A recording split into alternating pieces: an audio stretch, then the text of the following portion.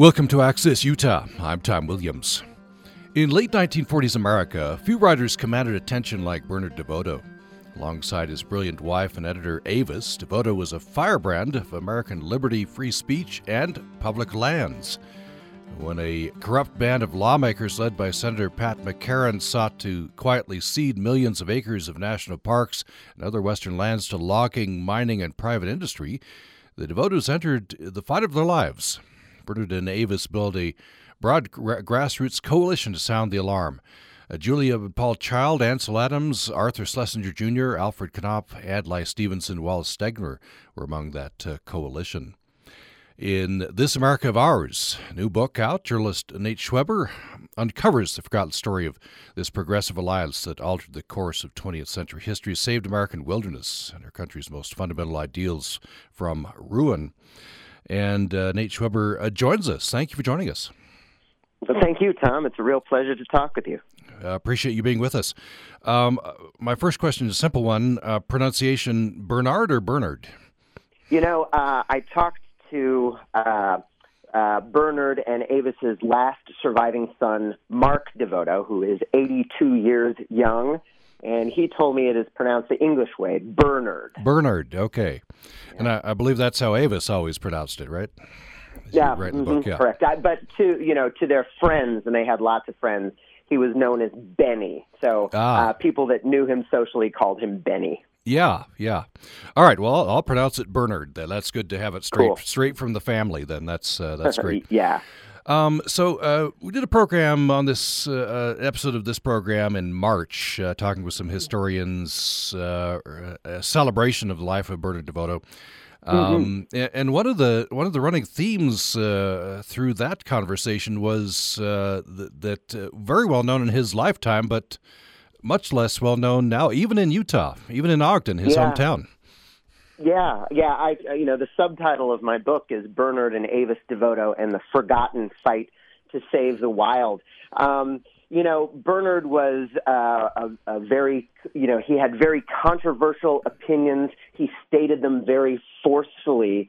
So I think one of the things that happened over the decades is that, anybody that doesn't want to be offended by anything will find things to be offended by if they read Bernard DeVoto.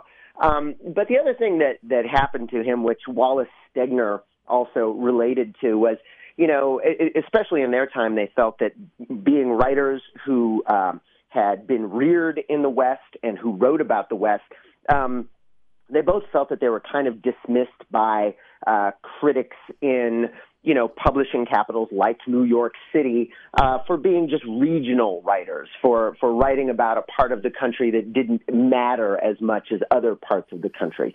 So I think that combination of sort of being unfairly pigeonholed as just a regional writer, and also for just, stating opinions that, so many opinions so strongly stated that, he's hard for anybody with sort of polarized political positions to fully embrace. I think those two things conspired to make him, unfortunately not as well known today as he should be. Mm-hmm.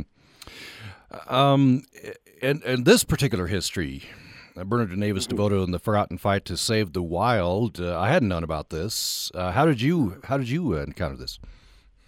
Well, I grew up in Missoula, Montana, and have always been interested in public lands. And I began reading Bernard DeVoto just to learn more about public lands. And he wrote in Harper's Magazine in 1947 about taking a trip, bringing his family, taking them on the Lewis and Clark Trail from their home in Cambridge, Massachusetts, all the way to the Pacific Ocean, visiting national parks along the way so that he could write about public lands conservation. And on this journey that he took in 1946, he picked up clues that there was going to be a political program put together to sell off as many as 230 million acres of America's public lands. And that was approximately, equivalent to everything that Theodore Roosevelt had protected. So Bernard and Avis together managed to get all the details. They transformed into investigative journalists on this trip, and they got all the details of this program that was being worked up,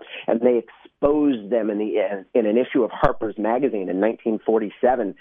So when I learned that made me curious. I wanted to know the backstory behind that. And so as I started just, thinking it might be like a magazine article for a historical journal or something like that, the more I learned about the DeVotos, the more I learned about that story, and the more I learned all the things that spun off from it, the more fascinating the story became to me. And it just kind of kept growing bigger and bigger and bigger until I made it into a book. Yeah, it is fascinating history. A lot of parallels to today as well, right? So yeah. We'll get into those. Yeah, I mean, it was fascinating to be working on the book, over these past, 5-6 years. In the book, I write about a movement that started in the West in the 1940s to sell off public lands. There was just another movement in the West to sell off public lands. I was writing about Bernard and Avis DeVoto fighting to save a national monument in Utah, on the border of Utah and Colorado, Dinosaur National Monument. In the last few years, there were such great battles over two national monuments in Utah, Bears Ears and Grand Staircase Escalante. So there were a lot of parallels between the history from the 40s and the early 50s and the history of the last few years. A little bit of a parallel, don't want to lean too much on this, between Bernard DeVoto and yourself, right? You're a Western boy, ended up in the East. He's an Ogden boy, ended up in Cambridge. Yeah, that's kind of you to note. I did grow up in Montana, and I now live in Brooklyn, New York. I think my pat answer to that astute observation would be that between Bernard DeVoto and I, despite any similarities, only one of us is a genius, and unfortunately, Tom, you are not talking to him. That's right. Yeah. So tell me a bit about, Bernard DeVoto, very well known, very prominent at Avis as well in their time. Not as well remembered now. Tell me about Bernard DeVoto, first of all, the man, then we'll maybe talk about the writer, and we'll get into Avis as well. So Yeah.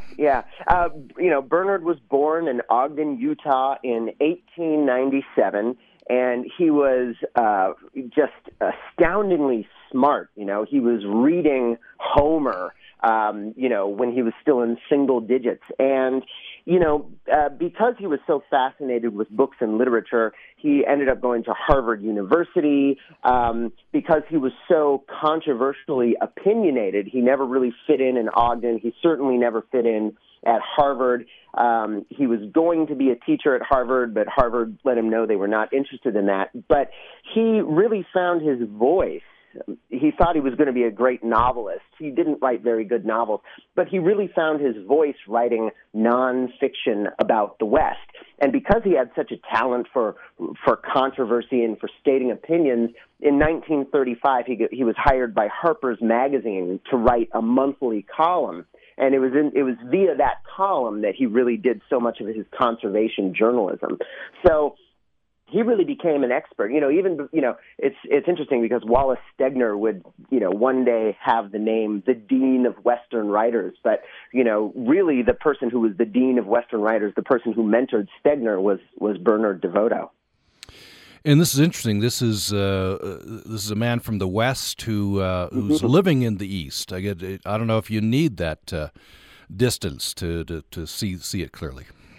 It's a fascinating observation. Yeah, I think it gave Bernard DeVoto both perspectives, and he was able to draw connections between the interrelationship between the West and the East, and especially as it related to public lands. He had the observation that Western history could really be told as sort of a series of natural resource raids. There were fur trappers, and there were gold miners, and there were cattle grazers, and there were farmers, and there were loggers. And each of these successive natural resource raids served to funnel natural resource wealth from the West to the East. And then it was, public lands, which were put in place predominantly by both presidents, Roosevelt, Theodore, and Franklin, that sort of stopped that process of plunder and monopolization by setting aside chunks of land for multiple use with the intention of keeping Western natural resource wealth in the West. So that's the prism through which Bernard saw it. So he was able to see how the West and the East were interdependent on each other, and he was able to write about it. If our listeners have not read Bernard DeVoto, where should they start? Across the Wide Missouri? What book? Across the Wide Missouri won a Pulitzer Prize in 1948. He wrote, he's most well known for a trilogy of Western nonfiction books. One was called The Year of Decision, 1846. Then the next one he wrote after that, he sort of wrote in reverse chronological order. He wrote a great book about the fur trade, about the heyday of the Rocky Mountain fur trapping era. That was Across the Wide Missouri. And in the early 50s, he wrote a book called The Course of Empire, which is about the multi-century hunt for the Northwest Passage leading up to the Lewis and Clark expedition. And that book won a National Book Award. So that's really sort of the pinnacle of his book writing career. Mm-hmm. What did he, the Pulitzer Prize, these were groundbreaking books. What did he bring to it, do you think? What was in those books that so captured people's imagination? Well, just because he was such a strong and vivid writer, he wrote incredibly cinematically. So, people reading these books, he would get fan letters from people reading these books, and they would say things to him like, I could smell the dust, and I could see the blood, and I could feel the wind, and I could almost reach down and drink from the rivers that you wrote about. So he wrote very cinematically with great detail. And, he also wrote with, a lot of swagger, and he wrote with, he was an opinionated writer. So even when he was writing history, he helped guide readers, and, he was not afraid to say, this person made a brilliant decision and this person made a stupid decision. So it really heightened the emotional experience of reading history. He really brought passion and energy to history. What's it like reading him today? Is he dated at all? Do you enjoy the books? I think his histories are wonderful. There's certain, he was a man of his era, and he was a man of the 1940s and the 1950s. So certainly, a lot of the things that Bernard DeVoto wrote then don't read as well today. But a lot of the things that Bernard DeVoto wrote back then read just as powerfully today, especially his writings about conservation. I say that, and I stand by it, a lot of Bernard DeVoto's conservation writings read like they could be, read like they were written for tomorrow's newspaper. They're that insightful and that prescient. Mm. In some cases, unfortunately so, right? We wish would have moved past some of these conflicts. Yeah, like I said, it would be fascinating to hear his thoughts about, renewed movements to sell off public lands and attempts to dismantle national monuments in Utah. Those were battles that he fought in the 1940s and 1950s, and I'm sure hopes had been settled for all time. Mm. You mentioned his monthly column in Harper's, right? Easy Chair. Mm-hmm. Yes. Which is an interesting title for what was in the columns, right? Yeah. By the way, can you? I don't know. Is there a collection? Can you read these? There's two good compilation books of Bernard DeVoto's conservation columns. One is a book called DeVoto's West. And listeners can Google that. One is called DeVoto's West. Another one is called The Western Paradox. When Bernard DeVoto died in 1955, he was at work on another nonfiction book about the West. He was going to call it The Western Paradox. Generally, he liked to write 2 and 3 drafts of his books before publication. He was partway through the first draft of the Western Paradox. So about 22 years ago, historians Douglas Brinkley and Patricia Limerick put out the Western Paradox, and they included in that a bunch of his conservation columns for Harper's Magazine. So those are two places to find, straight DeVoto. So he was very influential through this column, I think, right? Widely read. What sorts of... Of course, he wrote about conservation here, but what other sorts of things did he write about?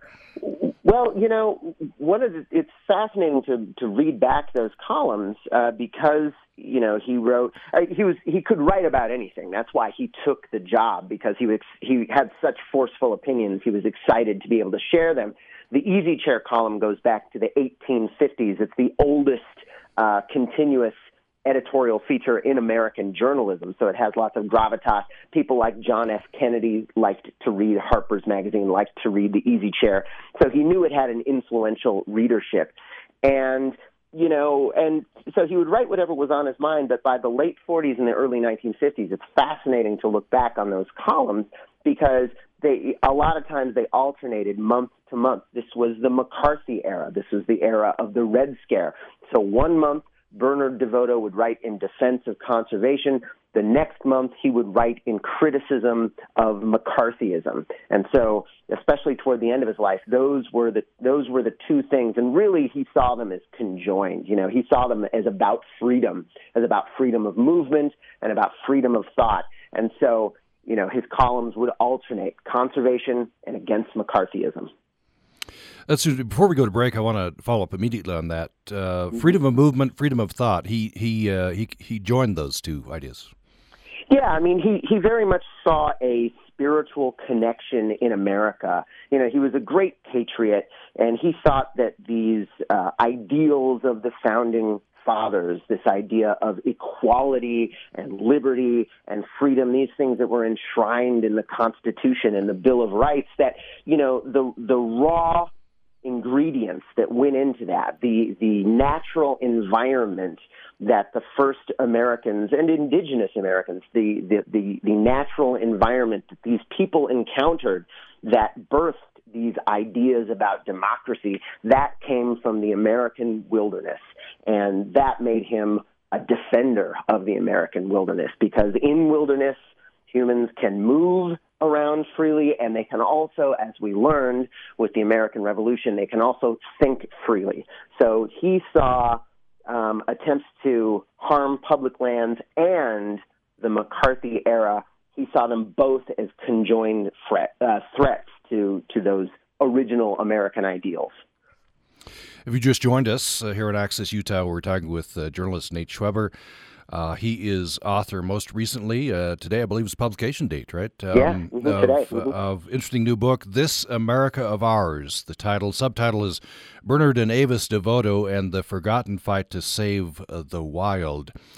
By the way, Nate Schweber, following break, I want to talk about Avis. And on that previous program in March, we talked all about Bernard DeVoto, and then I got a note from a listener saying, hey, what about Avis? She was very prominent in her own right. Fascinating. Yeah, she is just as fascinating as Bernard DeVoto, if not more. I can't wait to talk about her. Yeah, great. So that'll follow a break.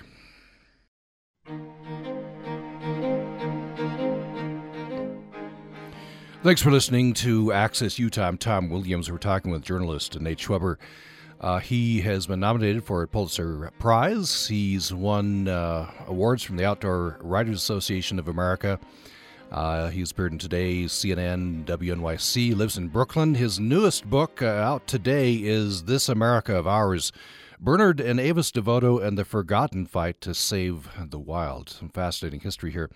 So before the break, Nate Schweber, we talked quite a bit about Bernard DeVoto, and for those who don't know or have forgotten, he's from Ogden, so he's a Utah boy. So we want to learn about Avis DeVoto, Avis McVicker, who met and married Bernard DeVoto. Tell me about Avis. Well, Avis DeVoto, much to her, I'm sure would have been her great surprise, is probably the best known DeVoto today. and she has been portrayed in a movie. She is being portrayed on a TV show right now. The reason that Avis DeVoto is so relatively well known is because her best friend was Julia Child, the famous French chef, and it was actually Avis who made Julia Child a star. So there's a bit where Deborah Rush plays Avis in the 2009 movie Julie and Julia. Avis is being played right now by Bebe Neuwirth in the HBO Max series Julia. So Avis DeVoto is fairly well known in pop culture, which is something that she never envisioned because she was an extraordinarily private person. She hated attention. She shunned the limelight. She was a person who had an incredible talent for partnering with big personalities, with big literary personalities. Bernard DeVoto, whom she married in 1923. She was his editor, his proofreader, his fact checker, his indexer. She answered his mail, and in addition to that, she bore their two sons. She kept up the house, and she was always, since she was a little girl, she was also always fascinated with food and with cooking and with food culture. So in 1952, Bernard DeVoto got a fan letter from a then aspiring cookbook author living in Paris, Julia Child, and Avis wrote Julia back, and they became best friends. And Avis basically said to Julia Child, through Bernard, I know everybody in publishing. I can get you a book deal. And she ended up doing that. But her relationship with Julia Child was in a lot of ways similar to her relationship with Bernard DeVoto. She was Julia's editor and fact checker and proofreader and indexer and co-idea generator. So Avis really had a amazing talent for bringing out the best in writers in her life.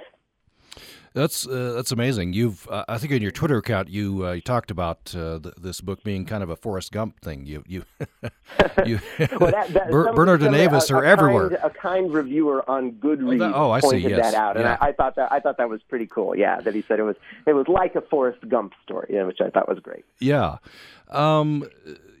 You couldn't make this up, right? Yeah. Truth is stranger than fiction. That's for sure. Yeah. Tell me a little bit more about this partnership. It was important to both of them, right? Bernard and Avis. Yeah, I mean, one of the things I learned when researching the book is, especially as a young man, Bernard went through some really blue times. He admitted that he had thought about suicide, that he went through some pretty rough depressions, and by his own writing, he said it was Avis who got him through those times. She really centered him and grounded him and stabilized him. So, it's not an exaggeration at all to say that, without Avis DeVoto, there never would have been a Bernard DeVoto, and that everything that he has been credited for, from his Pulitzer to his National Book Award to his incredible conservation work, she was co-equal in those accomplishments. He could never have done them without her. She was right beside him as he was doing it. She was a co-equal part of that team. Your picture of her after Bernard's death really sticks with me. You have this mental picture of her. Apparently, she'd just cross traffic whenever she wanted to with her cane. You'd say she pointed at traffic and they would part like the Red Sea. I'm glad you liked that. But yeah, one of the fun parts of doing the research for this book was that I went up to Cambridge, Massachusetts, and I talked to people that knew Avis DeVoto. I talked to friends of hers. I talked to her son Mark, and I talked to some of her neighbors, and they painted this wonderfully vivid description for me. This very almost regal woman who, just like Bernard DeVoto, had very strong opinions, had a very sharp wit, had a very powerful sense of humor, and did things like that. When she wanted to cross the street, she would cross the street. She wore very bright red, shockingly red lipstick all her life. So she was really a character. She continued to be influential even after Bernard's death, right? In many circles. Yeah, but one of the things that I sort of realized when working on this book was that, Bernard DeVoto in her life was both her romantic partner, but also her professional partner. And, and she was just ripped apart when he died. She never did fall in love again. That part of her life, the romantic part, that ended when Bernard died. But the professional part of her life, she was able to find a new professional partner in Julia Child. And even down to Avis would answer letters that people wrote to Bernard DeVoto. Avis was the person whom Julia Child allowed to answer her fan letters too. So the same role that she played for Bernard DeVoto, she also played for Julia Child. And as you're saying here, she was very important in Julia Child's career over a long period of time. Yeah, she got Julia Child. She was the person to get Julia Child her first book contract in early 1953, and the story of that book contract has been dramatized in that movie Julie and Julia and in other books. But basically, there came a point in the late 1950s when that first book contract fell through, and Avis had to do some just incredible, charming, wonderful, smart, amazingly intelligent work to get her another book contract with Knopf, and that was the company that put out Julia's, first masterwork, Mastering the Art of French Cooking. Avis was the person that made those deals happen. Well, let's get into some of this particular history in the book. The subtitle, Bernard and Avis DeVoto and the Forgotten Fight to Save the Wild. The title is This America of Ours. Nate Schweber is the author. We're talking about Bernard and Avis DeVoto. By the way, This America of Ours, why'd you select that as the title? That's actually a quote from Bernard DeVoto. And one of the big environmental fights that I write about was this. There were plans in the early 1950s to build dams on the Green River inside Dinosaur National Monument, right there on the border of Utah and Colorado. And this was a continuation of the public lands fight that Bernard DeVoto took up in the mid-1940s. And he gave an interview, I think to a newspaper in San Francisco. But I'm paraphrasing this, but he had a very poignant quote where he said, I really wonder what will we do when our wilderness is gone? In 100 years from now, how will anybody know what wonders there were in this America of ours? And that was really one of the first great statements that would eventually congeal into the Wilderness Act of 1964. So that was Bernard DeVoto talking about the American wilderness. Let's go back to, you made reference to this earlier in the program. Bernard and Avis are taking a road trip, Lewis and Clark Trail, right? Yeah, 1946. And again, you can't make this up. Along this, I guess this is a family trip, but it turns into investigative journalism. Tell me about this. Yeah. It's a charming story. Through World War II, Bernard served stateside just like he had in World War I. He was waiting for gasoline rationing to end so he could take this trip west. He was researching a book that would turn into The Course of Empire, so he wanted to follow Lewis and Clark's trail. And he got to the Dakotas, and he began to think there was maybe something bad about to happen in the West. He was really outraged to see a dam being built on the Missouri River that was going to flood out around 150,000 acres of the homelands of the Mandan, Hidatsa, and Arikara nations. And he knew from history that this type of mass Native American dispossession went hand in hand with some of the biggest public lands frauds, public lands scams in American history. So he had the good judgment to be on the lookout for signs of something else. And it was in the Range Riders Cafe in Miles City, Montana, that he eavesdropped on a, quote, very loud, very drunk cattleman at the bar, that he learned that there was going to be an attack on the U.S. Forest Service and the National Park Service. So the DeVotos, both Bernard and Avis, they decided that if they could somehow figure out the exact details of this plot, he could print it in Harper's Magazine, he could expose it, and hopefully thwart it. So their trip along the Lewis and Clark Trail, in which they're visiting these great Western national parks, they also started networking. So they met with journalist Joseph Kinsey Howard in Great Falls, Montana. Joseph Kinsey Howard wrote a wonderful book called Montana, High, Wide, and Handsome. In Yosemite National Park, they met with Ansel Adams. He taught them to look at public lands through his eyes. They met with Wallace Stegner. They were asking everybody they met if they knew any of these details, and the DeVotos got their big break in Ogden, Utah. They met with a forester, a Forest Service supervisor, a guy named Chet Olson. And not to give too much away, but Chet Olson knew about a secret meeting that was going to happen with some of the West's largest livestock associations in Salt Lake City. And at that meeting, there was produced a transcript. And in that transcript was every single detail about this plan that Bernard DeVoto started guessing about back in the Dakotas. And Chet Olson was able to get a copy of this transcript to Bernard DeVoto, and he put it in Harper's Magazine in the January 1947 issue. He titled the article, "The West Against Itself." And that exposed this plot that he called the land grab, and it ended up thwarting it. Tell me about Senator McCarran, the Nevada senator, who's sort of the leading figure on the in your book. He's the villain. Yeah, so. He's certainly the antagonist to the DeVoto's protagonist.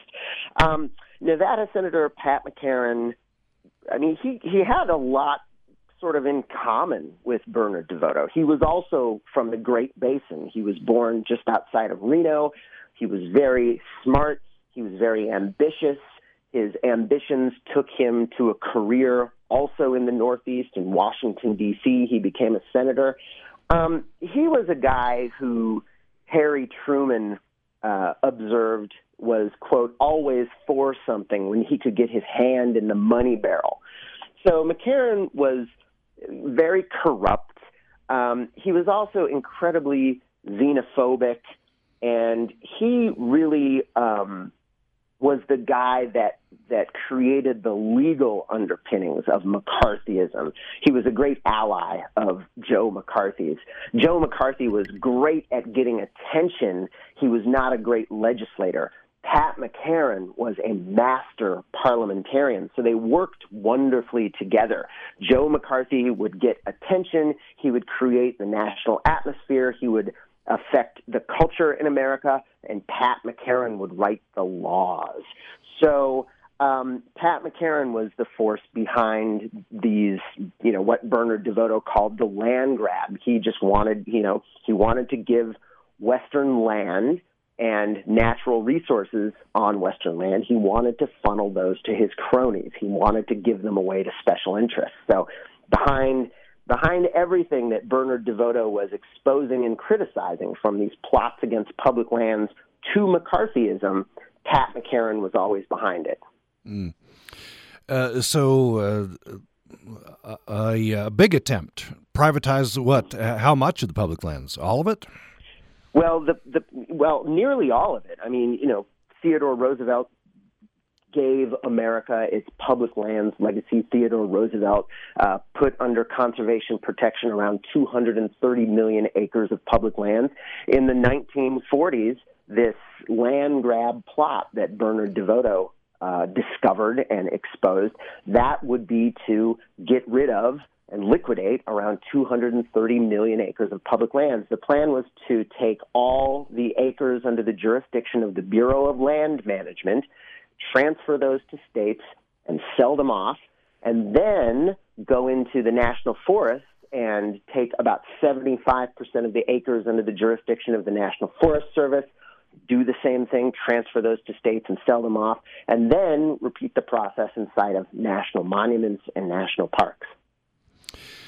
So the DeVotos uncovered this plan. What was their response? Obviously, publish about it, right? Expose it, but what else? I think they assembled prominent figures to start fighting against this. Yeah, I mean, they brought it to national attention. You know, the Bureau of Land Management was created in 1946. This was when Bernard DeVoto came to its rescue. It was in 1946. Hardly anybody in America outside the West even knew what the Bureau of Land Management was. The DeVotos were really the right people in the right place at the right time. They were in the West. They knew the history of public lands. They knew the value of public lands, and they were wonderful communicators. So they happened to be there. They were paying attention, and so they were able to figure this out and let people in America know. And they got letters, all these wonderful letters from Westerners saying thank you for what you said. And they started to build a coalition. Because Bernard, they continued living in Cambridge, but he could follow things happening around the West because he had this wonderful network of people that would talk to him. He had Olaus and Marty Neary, who were naturalists in Wyoming. He had a guy named Arthur Carhart, a wonderful big game hunter and wilderness advocate in Colorado. He had Ansel Adams in California. He had Chet Olson in Utah. He had Wallace Stegner. He had Horace Albright, one-time director of the National Park Service. And as he brought attention to public lands and to the environment, he started to influence other people, and other people started to do research and writing influenced by Bernard DeVoto, like naturalist Aldo Leopold. I mentioned Ansel Adams. And eventually, the presidential candidate Adlai Stevenson reached out to Bernard DeVoto to advise him about conservation and public lands. Alfred Knopf, the publisher, he reached out to Bernard DeVoto and asked, what he could publish to help with the cause of conservation. So they really did build this wonderful network and this wonderful community, this wonderful coalition. They put that together. I'm wondering what the average person would have known about public lands or even thought about it. It occurs to me that myself, growing up in Utah, I just live in this world. Whatever you think about public lands, I know about public lands. I know it's a big deal, right? But that's me in my time. What about folks in the 1940s? Yeah, it's similar to now, and what you describe about growing up in Utah is like me growing up in Montana, just surrounded by them and being aware of them. But not a lot of people in mid 1940s America knew about public lands beyond the marquee public lands, beyond the national parks. And I think that's still fairly common today. People are certainly aware of national parks, but they are possibly less aware of the diversity and the breadth and the scope and the value of public lands that are not national parks, but are also a vital part of conservation in America and a part of that commonwealth that we as citizens all share. And these are national forest lands and wildlife refuges. And then, the Bureau of Land Management, all the acres under the BLM's jurisdiction. This is all part of a magnificent tapestry across America, especially in the West, that every citizen has a stake in. You point out that you get all these public figures, and that's got to be powerful. But you say especially effective. Bernard DeVoto reached out to deficit hawks. He made some economic arguments. Yeah, Bernard DeVoto was a guy who, to people who considered themselves right-wing, he was far too left-wing. And to people who considered themselves left-wing, he was far too right-wing. So This coalition that he built when he was trying to stop these dams from being built inside Dinosaur National Monument. And by the way, the reason that these dams were so critical wasn't just because they would have destroyed Dinosaur National Monument, but because they would have set a precedent for building dams in national parkland. And there were plans that were ready to go to build dams in other national park units, including the Grand Canyon and Yellowstone and Glacier and Kings Canyon and Mammoth Cave and others. So he was not only fighting these specific dams in Dinosaur National Monument, he was fighting a precedent.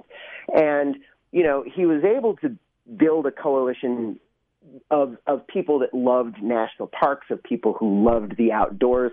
He was able to build that coalition, but that coalition just didn't have the political strength to stop, the members of Congress who wanted these dams built. But he was able to bring into that coalition deficit hawks. And these were people that were, a lot more conservative, or would identify as a lot more conservative than a lot of the people in Bernard DeVoto's coalition. But the thing that they had in common was they didn't want these dams built. The environmentalists didn't want the dams built because it would have destroyed this magnificent piece of Western scenery. And the deficit hawks did not want the dams built because they would have blown up the federal debt. And it was by bringing those two strange bedfellows together into a coalition that the DeVotos were able to be such powerful battlers in the cause of conservation. Let's take another break. We're talking with Nate Schweber. He's an award-winning journalist, and his new book is out today, This America of Ours, Bernard and Avis DeVoto and the Forgotten Fight to Save the Wild. And following the break, I want to hear about the pushback. These, powerful forces, Senator McCarran, Senator McCarthy, Bernard and Avis and their coalition are quite successful. There is pushback very typical of the times, in the 40s and 50s, right? Accusations of communism and such. Let's talk about that following this break.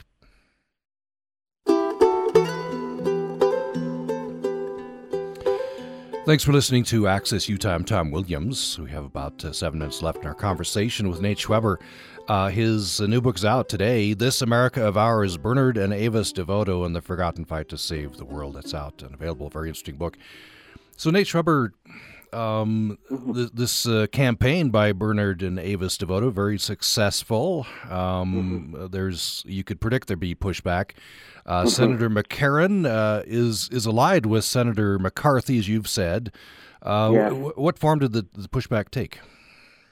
Well, in the late 1940s, the DeVotos found out about this plan that would be shepherded by Senator McCarran on behalf of some of the West's biggest livestock associations to sell off hundreds of millions of acres of public lands. And after the DeVotos exposed that plot, it was fascinating doing the research for this book, because in some of these livestock associations, in their newsletters, they started to write insinuations that Bernard DeVoto was a communist. And just for point of reference, in the 1930s, when the United States swung very far to the left in reaction to the Depression, and socialist candidates for public office and actual communist candidates for public office got millions of votes across America, Bernard DeVoto was writing in Harper's Magazine that anybody who followed Marxism was an idiot. So he was a very anti-communist writer. But in the 1940s, after he exposed this plot to sell off public lands, some of these livestock associations started printing insinuations in their newsletters that he was a communist. And some of those got sent to J. Edgar Hoover, the director of the FBI, who began keeping an extensive file on Bernard DeVoto. And it eventually climaxed. Democratic presidential candidate Adlai Stevenson, who ran for the first time in 1952 for president. Bernard was his conservation and public lands advisor. And Joe McCarthy attacked Bernard DeVoto repeatedly on national TV and also on national radio broadcasts. And, McCarthy did to Bernard DeVoto what McCarthy did. He to avoid being sued for libel, he didn't come straight out and say Bernard DeVoto is a communist, but he questioned Bernard DeVoto's loyalty, and he smeared DeVoto, and he really put into the public's mind that Bernard DeVoto was a communist. And I think he attacked Bernard DeVoto's livelihood, right? He tried to attack Correct. magazines that Bernard DeVoto published for. Yeah, that's exactly right. Joe McCarthy would attack these magazines that published Bernard DeVoto, and Bernard began getting blacklisted. Bernard DeVoto wrote a very famous article in 1950 in defense of Dinosaur National Monument. It was titled, "Shall We Let Them Ruin Our National Parks?" He put it into the Saturday Evening Post, which was the largest read magazine of its era. And McCarthy attacked that magazine, and they stopped. They told Bernard they would never again publish anything that he wrote about the West or about conservation. So, yeah, I mean, because of Joe McCarthy, Bernard DeVoto got his microphone cut right when he was addressing his largest ever audience about conservation. But he also, it was bad for the family because Bernard's writing was what kept a roof over their head.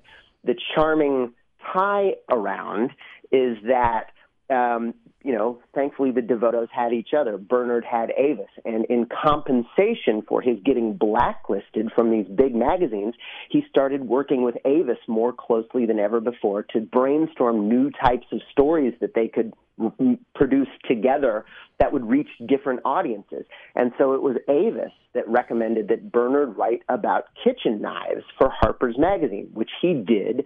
And it was that article that got him the fan letter from Julia Child. So that friendship between Avis DeVoto and Julia Child, it's been celebrated in nonfiction books and in a movie and on a TV show. It's very well known. But what isn't as well known is that, that friendship germinated inside this fight for the national parks against Joe McCarthy that the DeVotos waged together. Yeah, fascinating history.